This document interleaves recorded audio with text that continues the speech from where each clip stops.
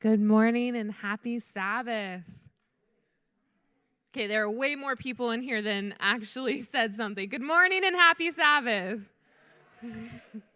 Either one was good. I want to take a moment to welcome our people that are joining us via live stream online. Welcome, happy Sabbath. We are glad that you are here. For those that are joining us in person, so glad to see your faces. We're glad that you are here too. Just a reminder that you can keep up with all of our activities that we are doing or any of our announcements on our website, so make sure that you are checking that. We also have an email that's going out, so if you're not on that, make sure that you get connected that way. But welcome. We are glad to see you, and we're excited to worship with you. We're going to go ahead and get started this morning with prayer, so if you could bow your heads with me, please. Dear Heavenly Father, Lord, I just want to say thank you. Thank you that we can be here together. Thank you that we can worship with you. And Lord, I'm just so thankful that we are a community of people that love you. I ask that you please be with Pastor Sergio today as he gives us your message. And I ask that you please be with our worship, that we can praise you and bring honor to your name. In your name, amen. Welcome once again, and we're glad you're here. Let's get ready to worship.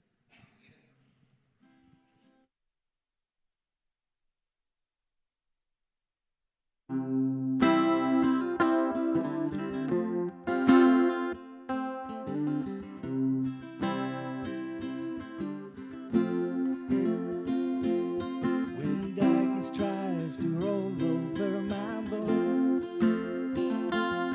when sorrow tries to steal the joy I own,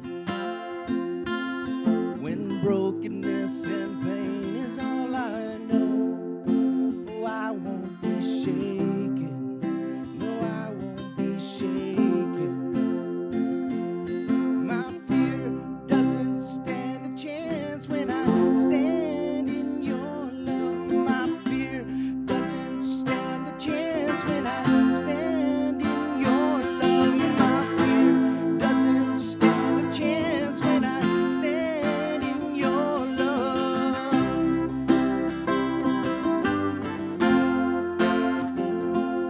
Oh, shame no longer has a place to hide. And I am not a captive to the lies.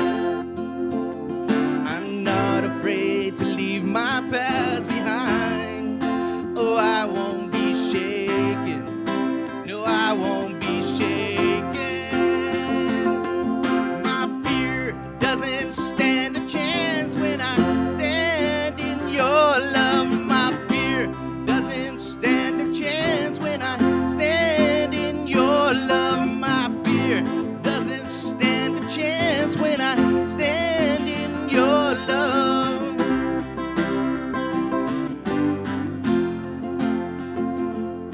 There's power that can break off every chain.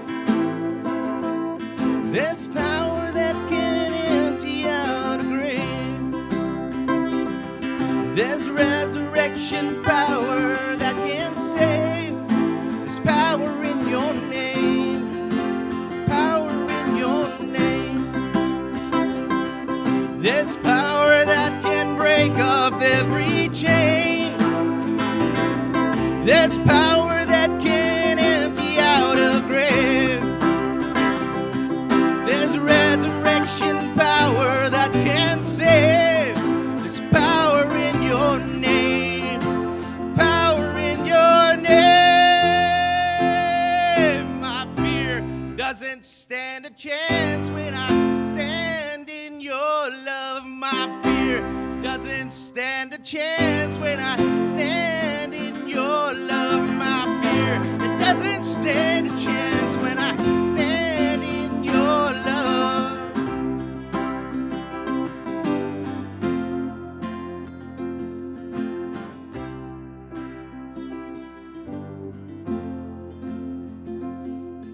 My fear doesn't stand a chance when I stand in your love. My fear doesn't stand a chance when I stand in your love. My fear it doesn't stand a chance when I stand in your love.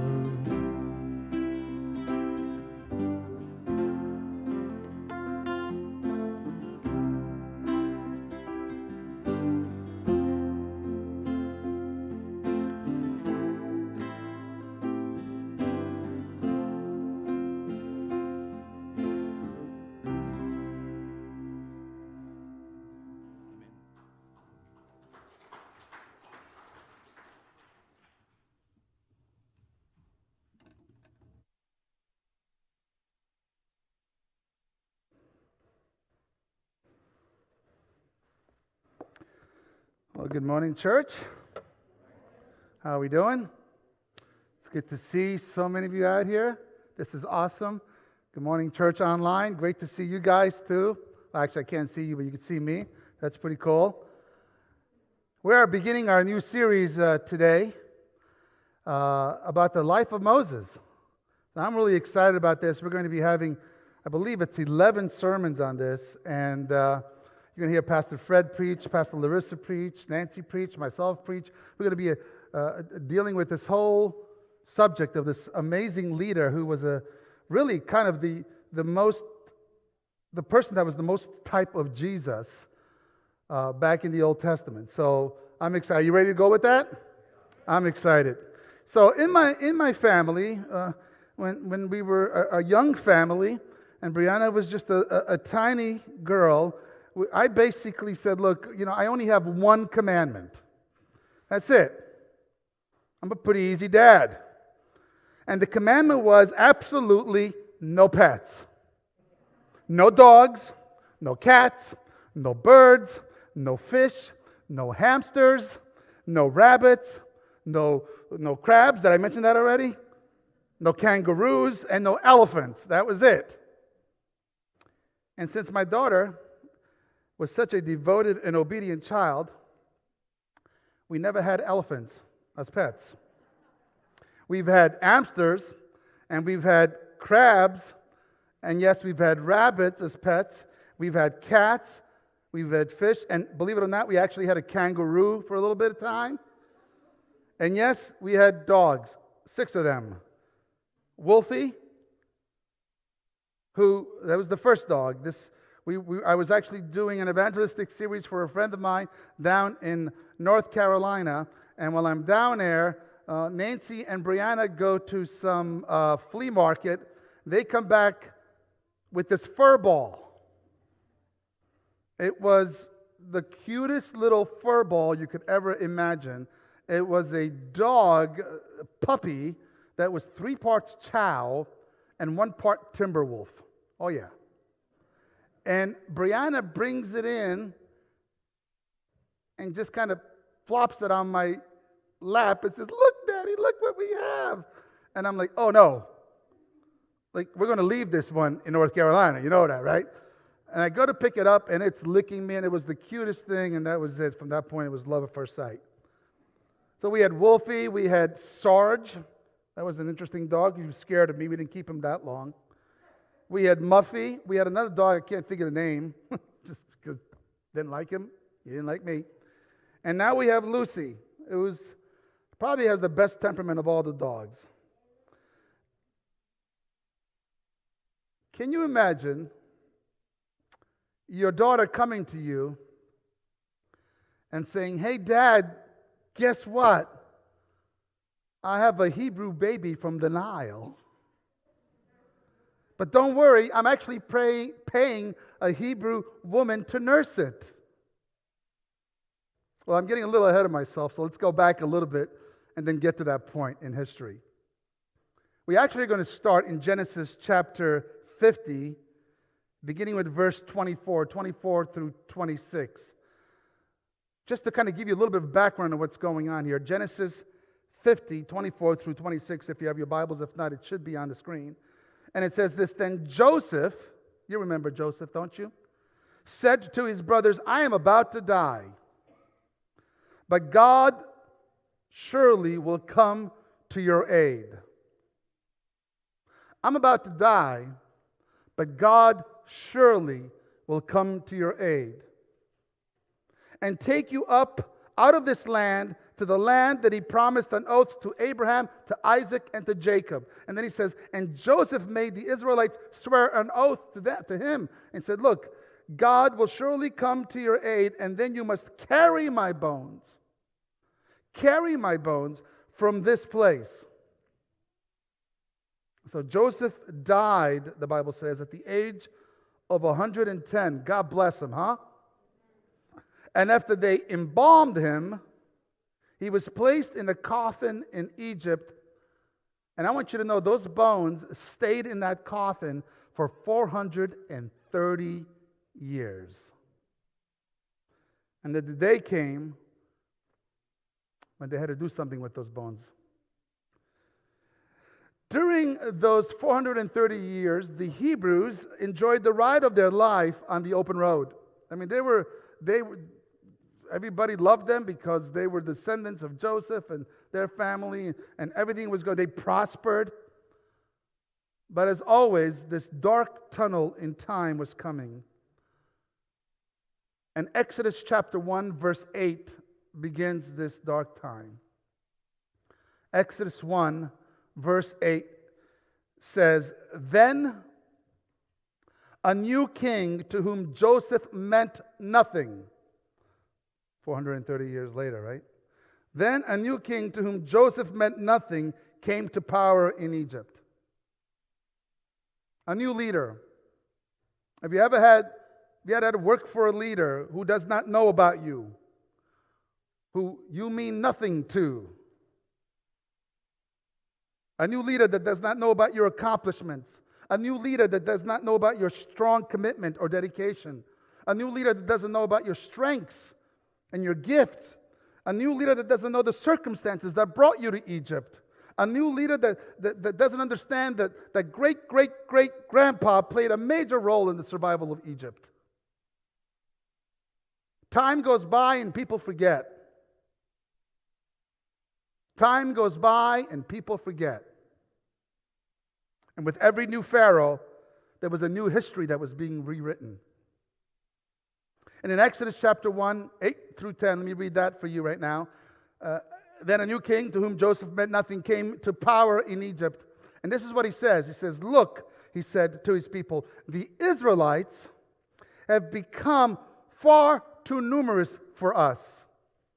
Some of you may remember in the book of Genesis when God appears to Abraham, who is 90 years old.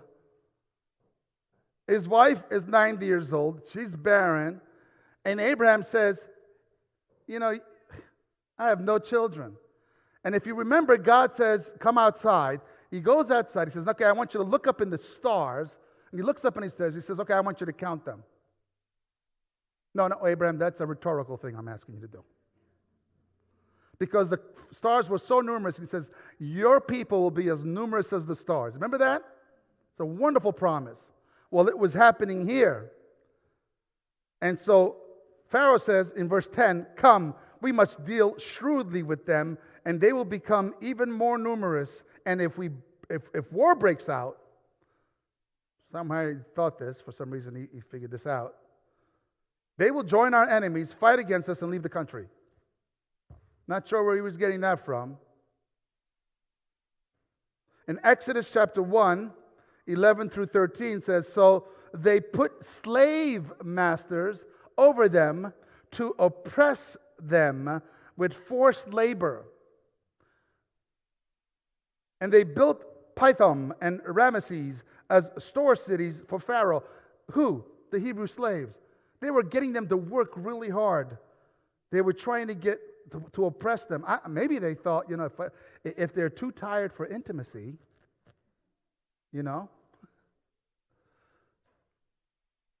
But of course, the more they were oppressed, the Bible says, the more they multiplied and spread.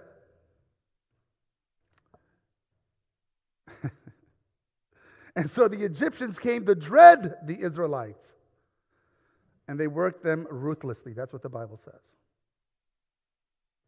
This was not a good time in the history of God's people. And all throughout history, there's been these moments of darkness, these moments of oppression, these moments where God's people are feeling like, is there any light at the end of the tunnel? Have you ever experienced that? Have you ever felt that way? It's like, is there any light at the end of this tunnel? Is there any hope?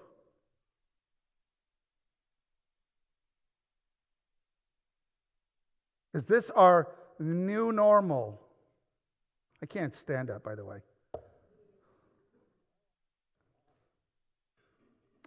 So in verses 15 through 17, it says, the king of Egypt said to the Hebrew midwives whose name were Shiphrah and Puah. Now, just so you know, these were Hebrews that were given Egyptian names, which meant that they were high-ranking, respected, and trusted followers, really, of Pharaoh, even though they were Hebrews.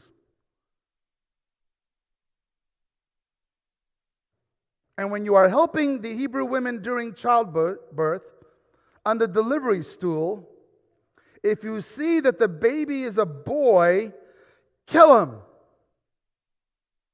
But if it's a girl, let her live.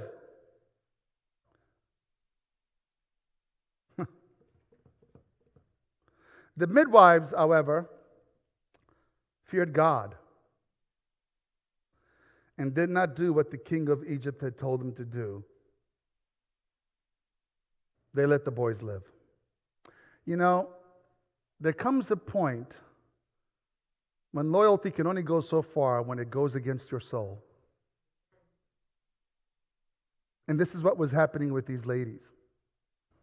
You know, they were trying to be loyal to Pharaoh. They were trying to do this. But it got to the point where they said, okay, you are going way too far. And so their loyalty stopped right there. You know, I want to talk a little bit about the courage of Shiphrah and Puah, because they could have been executed by the wave of his hand. And most of us may never be faced with life or death situations like they did. However, I think it is safe to say that every one of us, at some point in our lives, will stand at a crossroad where a difficult decision is to be made, where courage needs to be tapped into. God is asking, does anybody have the courage to act on my behalf these days? Is there anybody out there who will trust me more than the circumstances around them? No matter how dark the tunnel, is there anybody out there less interested in self-gain and self-preservation? Is there anybody out there that is going to be able to tap into that courage? To me, by the way, courage is a synonym for faith. I love the way Jesus says it, for whoever wants to save their life will lose it, but whoever loses their life will save it. Take up the cross and follow me. We don't usually quote those kinds of quotes, right? Is there anybody out there secure enough to pursue a higher calling? Last night we had a meeting with Mosaic leaders, our young adult leaders. It was wonderful. We spent some time in prayer. It's just a wonderful thing. And this next generation, let me just tell you something. If you're part of this next generation of leaders of this church, God is searching for young, energetic, willing partners that He can shape into noble, compassionate, just leaders. And if there was ever a time that we need these kinds of leaders, today is the day. Young people willing to be stretched beyond their imagination to accomplish great things for God. So here's the question, young and old, children, elderly. Are you willing to risk your comfortable life for God-sized assignments?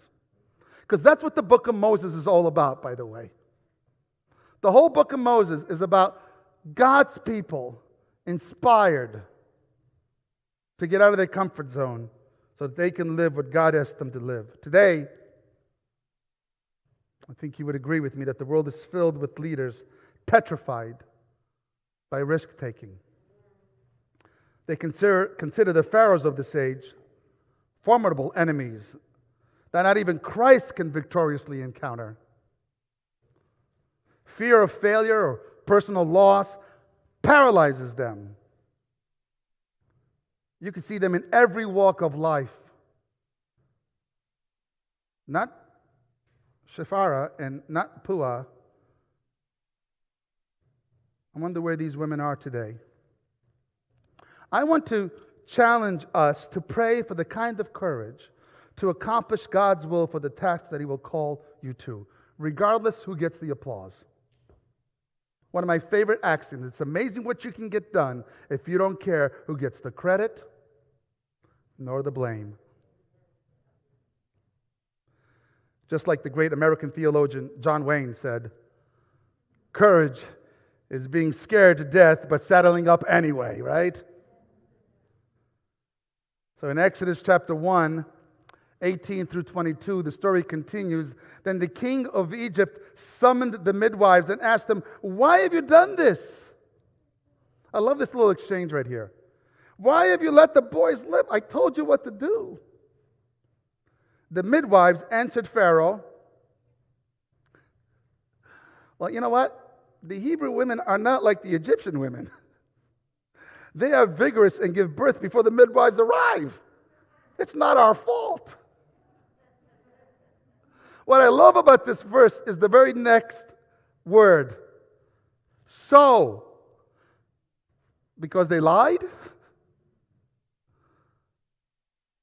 Or because they were so zealous for God's cause that they were willing to risk their lives? So, God was kind to the midwives. Isn't that beautiful? And the people increased and became even more numerous. And because the midwives feared God, He gave them families of their own. And then Pharaoh gave this order to all his people. Every Hebrew boy, you're going to learn something here for a moment, because there's a lesson that Pharaoh is not learning. Every Hebrew boy that is born you must throw into the Nile, but let every girl live. I don't know about you, but as I read the story, I think Pharaoh should be worried about the women, not the boys. Right? It's Moses' mom. It's Moses' sister. It's Pharaoh's daughter. Right? This triad of women that come together and somehow save Moses. It's not the boys you got to worry about.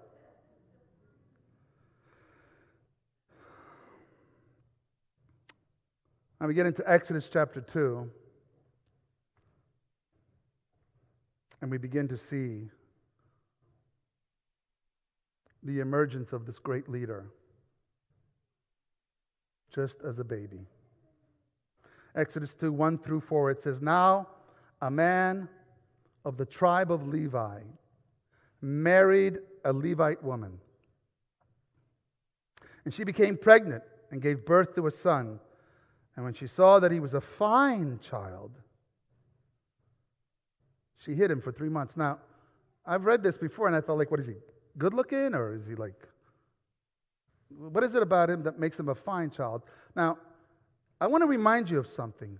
From the moment that Eve was promised a Savior, every believing mother was hoping that their son would be the Savior, that their son would be the Messiah to come. Every woman in Israel, every woman, just every time there was a birth, they're like, could this be the one? Could this be the one? And I believe what's happening here is that Moses' mom sees Moses and says, this could be the one.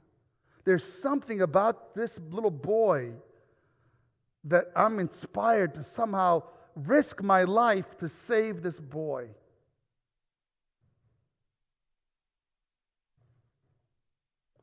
But when she could no longer hide him, she got a papyrus basket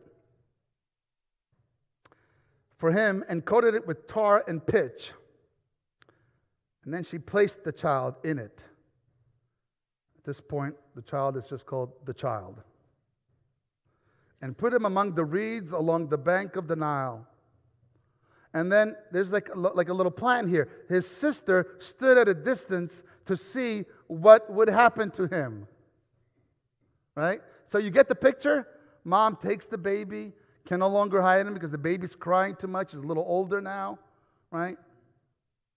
So she takes the baby, puts him in the basket, sneaks up to the river among the reeds, puts the basket in there, and then says, okay, Miriam, you go ahead and you look out, see what happens.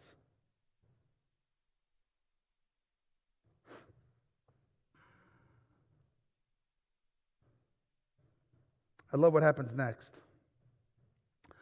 While Satan is inspiring Pharaoh to exterminate the Israelites, the God of heaven is actually working behind the scenes in preparing to liberate them. Isn't that cool? See, every time we think something bad is about to happen, every time we think things are getting really, really bad, I want to remind you of something. God is working behind the scenes to do something amazing. It's so hard for us to see it from this perspective. I mean, think about it from the perspective of looking at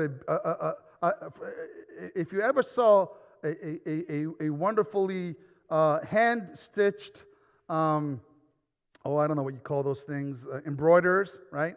If you look at the back of it, it looks ugly as can be. It's like, what is all that, right? But on the other side, it's gorgeous. See, God sees it from that side. We see it from the underside. There was a poem, my life is but a weaving, right? Between my God and I. I may not see the colors, but I trust in Him.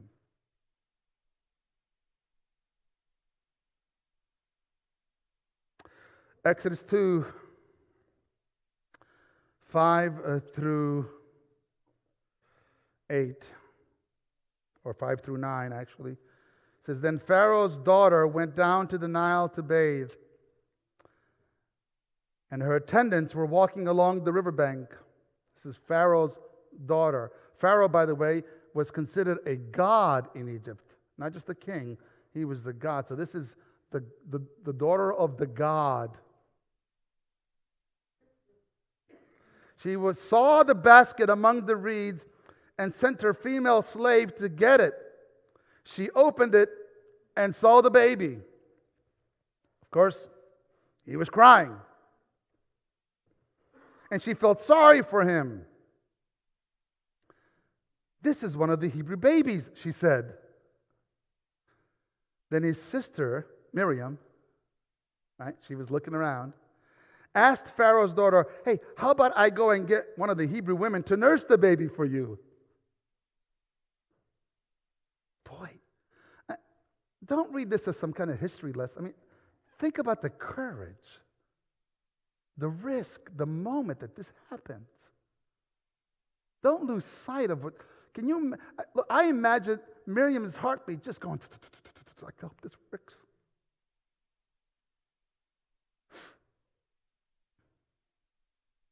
Yes.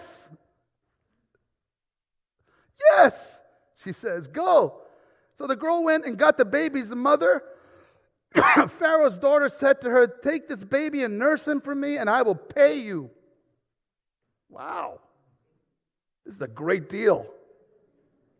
So the woman took the baby and nursed him, and when the child grew older, she took him to Pharaoh's daughter, and he became her son. Hey, Daddy, guess what? I got a Hebrew baby from the Nile. He's growing up. Don't worry. I had a Hebrew mom nurse him.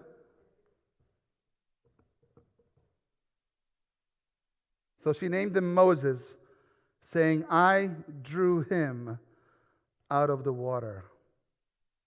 Moses. So Moses is rescued from the water. And what's really interesting to not miss here is that his first formative years, he was with his mom.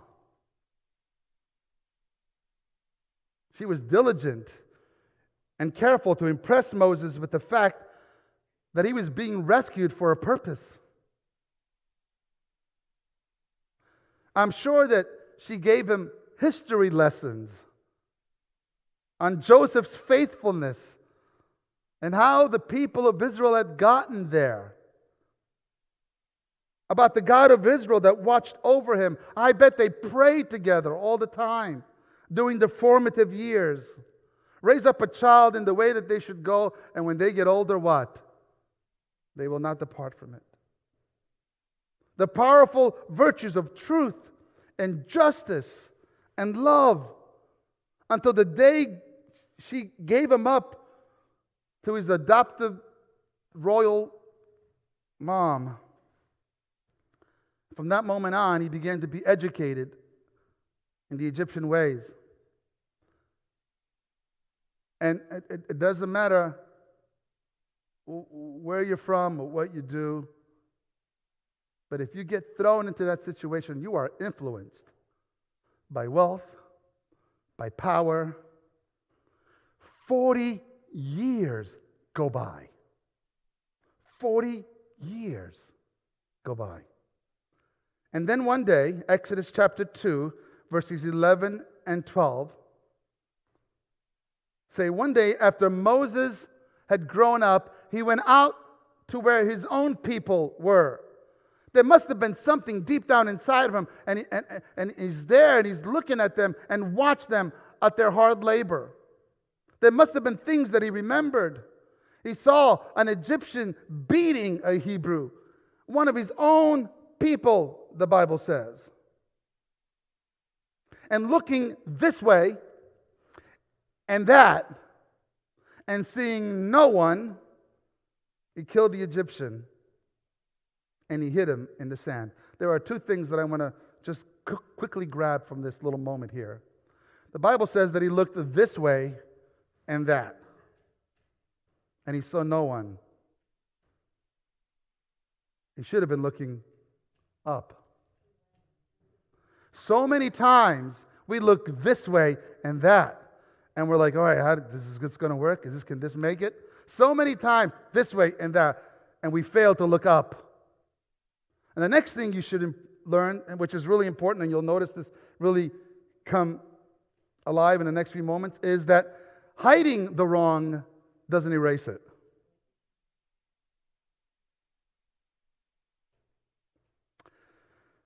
I'll never forget, I was 16 years old and stupid. Now I'm 60 years old and stupid, but no. I had no idea who Christ was. I'm just going to be very vulnerable and honest with you guys. And I was influenced by some friends to break into somebody's house and rob 5 pounds of marijuana. And I was the stupidest one of all, because I was the one that was asked to actually be the one that actually got into the house, got the stuff, and came out. Somebody else was driving, the other person was the lookout, And I'll never forget the adrenaline. 16 years old, total stupidity here. The adrenaline. I look this way and that. I don't even know about looking up. I have no idea. I'm just looking this way and that. I don't see anybody. And I break into the house, into the window. Nobody's there, and I'm looking for where I could find it. I just found a little bit of pot. I don't even find that much, but I put it in my coat. I run out the window. I run to the car. We go, and we party until Kojak knocks on my door. And if you don't know who Kojak is, those of you who are a little younger, let me tell you. It's a police officer. I should say police officers. I'll never forget that moment. When those police officers came to my house, my mom had no clue. My brother said, "Sir, there are police officers downstairs who want to talk to you." I knew exactly what was going on. I can never forget the embarrassment and the feeling, the ugly feeling I had inside as I walked out of my house in my neighborhood in New Rochelle, New York, where my neighbors and my family had a reputation, and they're handcuffing me. And they take me. And here's what had happened. Someone from my high school had seen me and told on me. They had already arrested the other 2 guys. And I'm sitting there trying to lie my way through this. I'll never forget my dad coming in with this very well-dressed lawyer.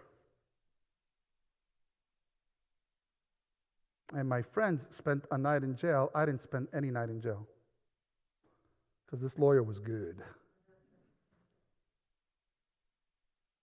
And I ended up getting off with just trespassing, believe it or not, because this lawyer was good. You want to know why this lawyer was good? Because my dad, even though I made this huge mistake, loved me. And he spent every penny that he had saved up to get the best lawyer that he could get. That changed me. I'll never forget walking out of that precinct, terrified, because I knew Dad was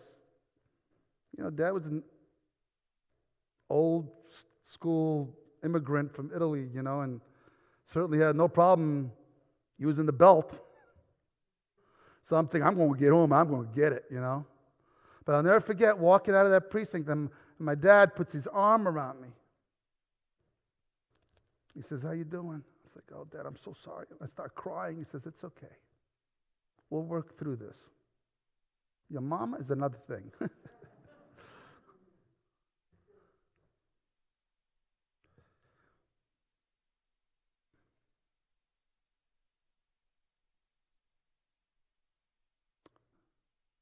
Exodus chapter 2, 13 through 15. It says, the next day he went out and saw two Hebrews fighting. He asked the one in the wrong, "Why are you hitting your fellow Hebrew?" The man said, "Who made you ruler and judge over us? Are you thinking of killing me as you killed the Egyptian?" What? You saw that? And then Moses was afraid and thought, "What I did must have become known." And when Pharaoh heard of this, he tried to kill Moses. But Moses fled from Pharaoh and went to live in Midian, where he sat down by a well. Suddenly his whole life changes. This is the point of no return. And I tell you, when those moments come in our lives, we could do one of two things.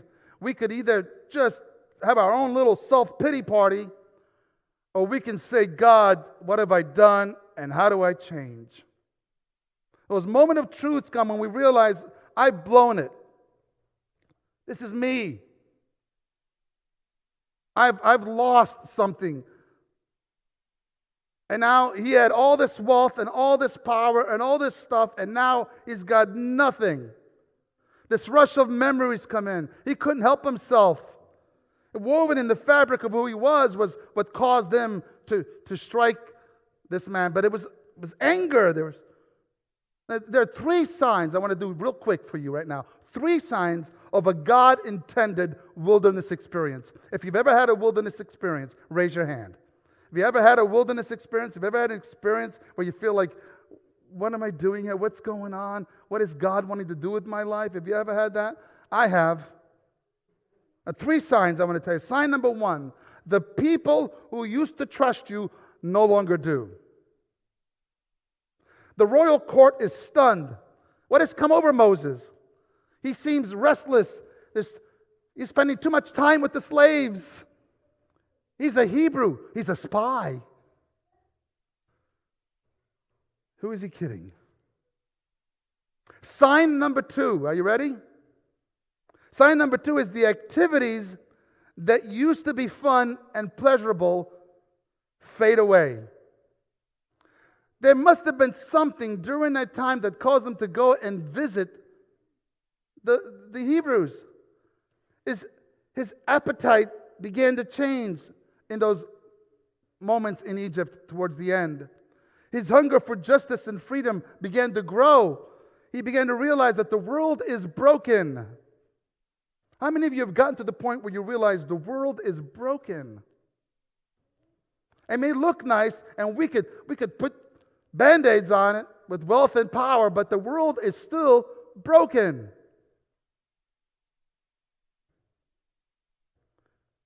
The niceties of his birth country were no longer fulfilling. And as the shadow deepened, he hoped that there was more to life than that.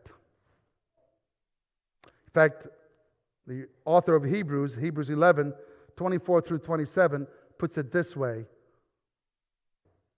By faith, remember the By Faith series we did? By faith, Moses, when he had grown up, refused to be known as the son of Pharaoh's daughter. Can you believe that? He chose to be mistreated along with the people of God rather than to enjoy the fleeting pleasures of sin. He regarded disgrace for the sake of Christ as of greater value than the treasures of Egypt, because he was looking ahead to his reward. By faith, he left Egypt. It was an act of what? Faith, believe it or not. By faith, he left Egypt, Not fearing the king's anger, he persevered because he saw him who is invisible. In other words, he saw somebody that was greater than Pharaoh. He experienced somebody that was greater than Pharaoh. And maybe what we need to do if we are in the wilderness is to experience God in our lives so that we are convinced that he is greater than anybody else, than anything else, than any circumstance. And then finally, sign number 3. We're almost done here. Sign number 3, that you are in the wilderness experience because God has initiated this. And here it comes. Your weaknesses and character flaws, I should say, become glaringly obvious to you. See, I think when Moses was in the wilderness, he began to realize he had an anger problem. Now, in those days, you just couldn't go to anger therapy. You know what I mean? Like, it was just not available in those days. But God was doing his work, wasn't he? Moses realized that he was impatient. Moses realized that he was impulsive, that he was reckless. It took the wilderness years to do that. See, I believe the wilderness is that place between my past and my future. That place between my past and my future. It is that the wilderness years is that school that shapes us, from which we never graduate.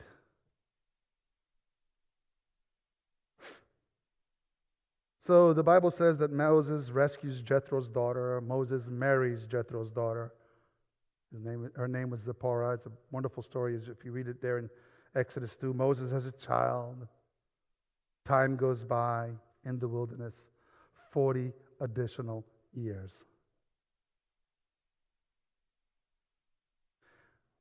Here's the leadership lesson for those of you who care about leadership. God prepared Moses to lead the Hebrews out of Egypt, not in a day, but over time.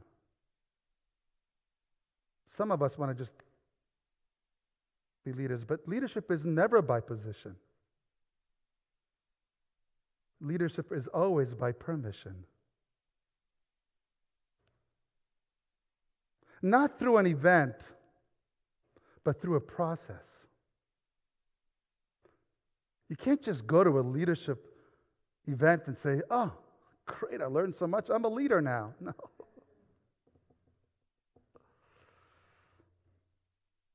I'll never forget teaching Brianna how to ride a bike. Some of you dads might have done this with your daughters or your sons, where you have her on the bike and you're holding the bike as she's pedaling, right? You ever done this? And then you let go of the handlebars, but you're still holding this, right? Dad, are you still holding? I'm still holding, honey. It's all good. And you're walking with her, right? And you're just holding the bike. And then at some point, you let go, but you keep walking like she thinks you're still holding it. Next week, we're going to have a peek. We're going to eavesdrop in the moment where God lets go. He says, all right, now you know how to drive. Now you know how to ride. God prepares leaders in a crock pot, not in a microwave. You understand what I'm saying to you? And the most difficult lesson for us as leaders is what we learn on the way is just as important as the destination. Let me finish with these last verses. Exodus chapter 2, 13 through 15. It goes like this. During that long period, the king of Egypt died. The Israelites groaned in their slavery and cried out, and their cry for help because of their slavery went up to God. And God heard their groaning, and he remembered his covenant with Abraham, with Isaac, and with Jacob. So God looked on the Israelites and was concerned about them. And we're going to find out next week what he does because of that. Don't you miss it. Do you, like Moses, feel like the world is broken? Do you? Do you feel like the shadow is deepening? Do you know that all the dark won't stop Jesus' awesome light from getting through? Do you know that? Doesn't matter how dark. In fact, the darker it is, the better it is if you watch for God's light. Do you have this desire that you could see it all made new? I do.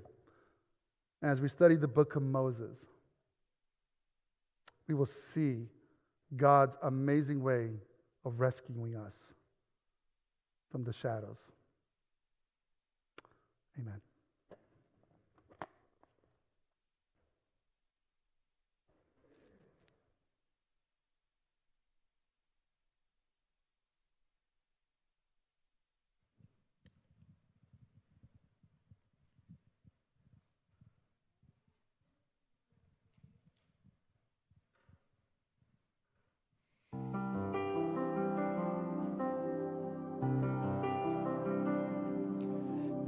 Feel the world is broken, we do. Do you feel the shadows deepen? We do. Do you know that all the dark won't stop the light from getting through? We do. Do you wish that you could see it all made new? We do.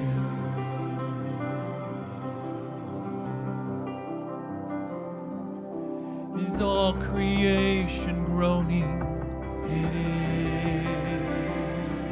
is. Is a new creation coming? It is. Is the glory of the Lord to be the light within our midst? It is. Is it good that we remind ourselves of this?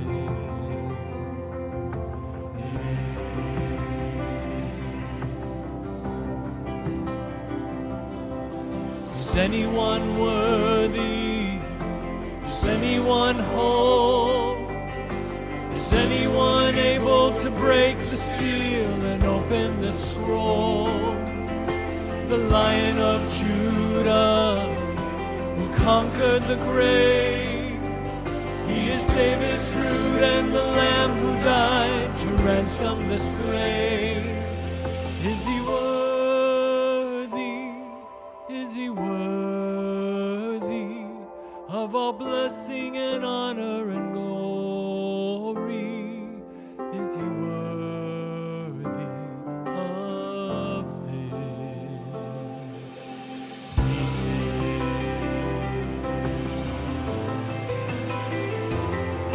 Does the Father truly love us? He does. Does the Spirit move among us?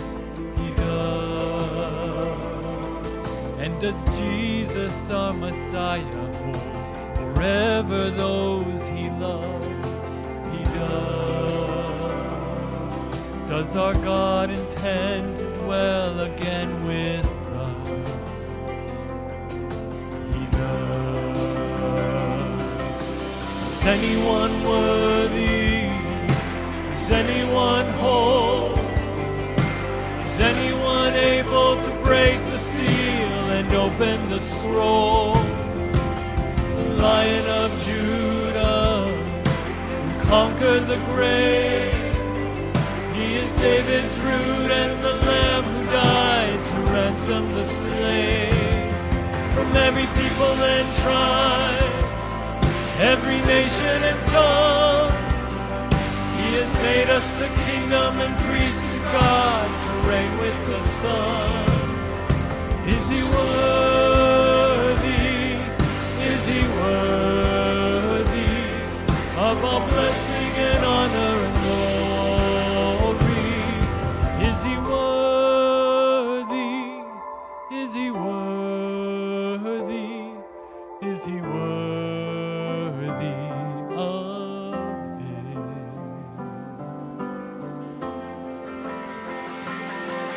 He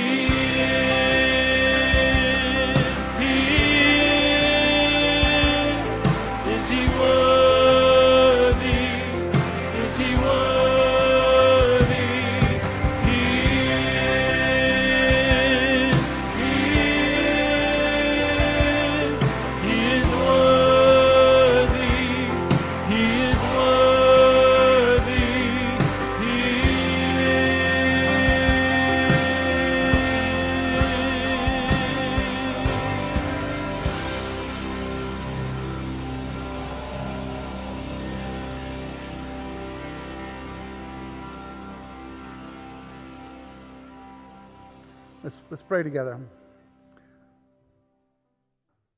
Father, thank you for reminding us that you are worthy. You are large and in charge. You could break the bonds of any slavery. Lord, we're looking forward to knowing and understanding more of the life of Moses. There's so much in there.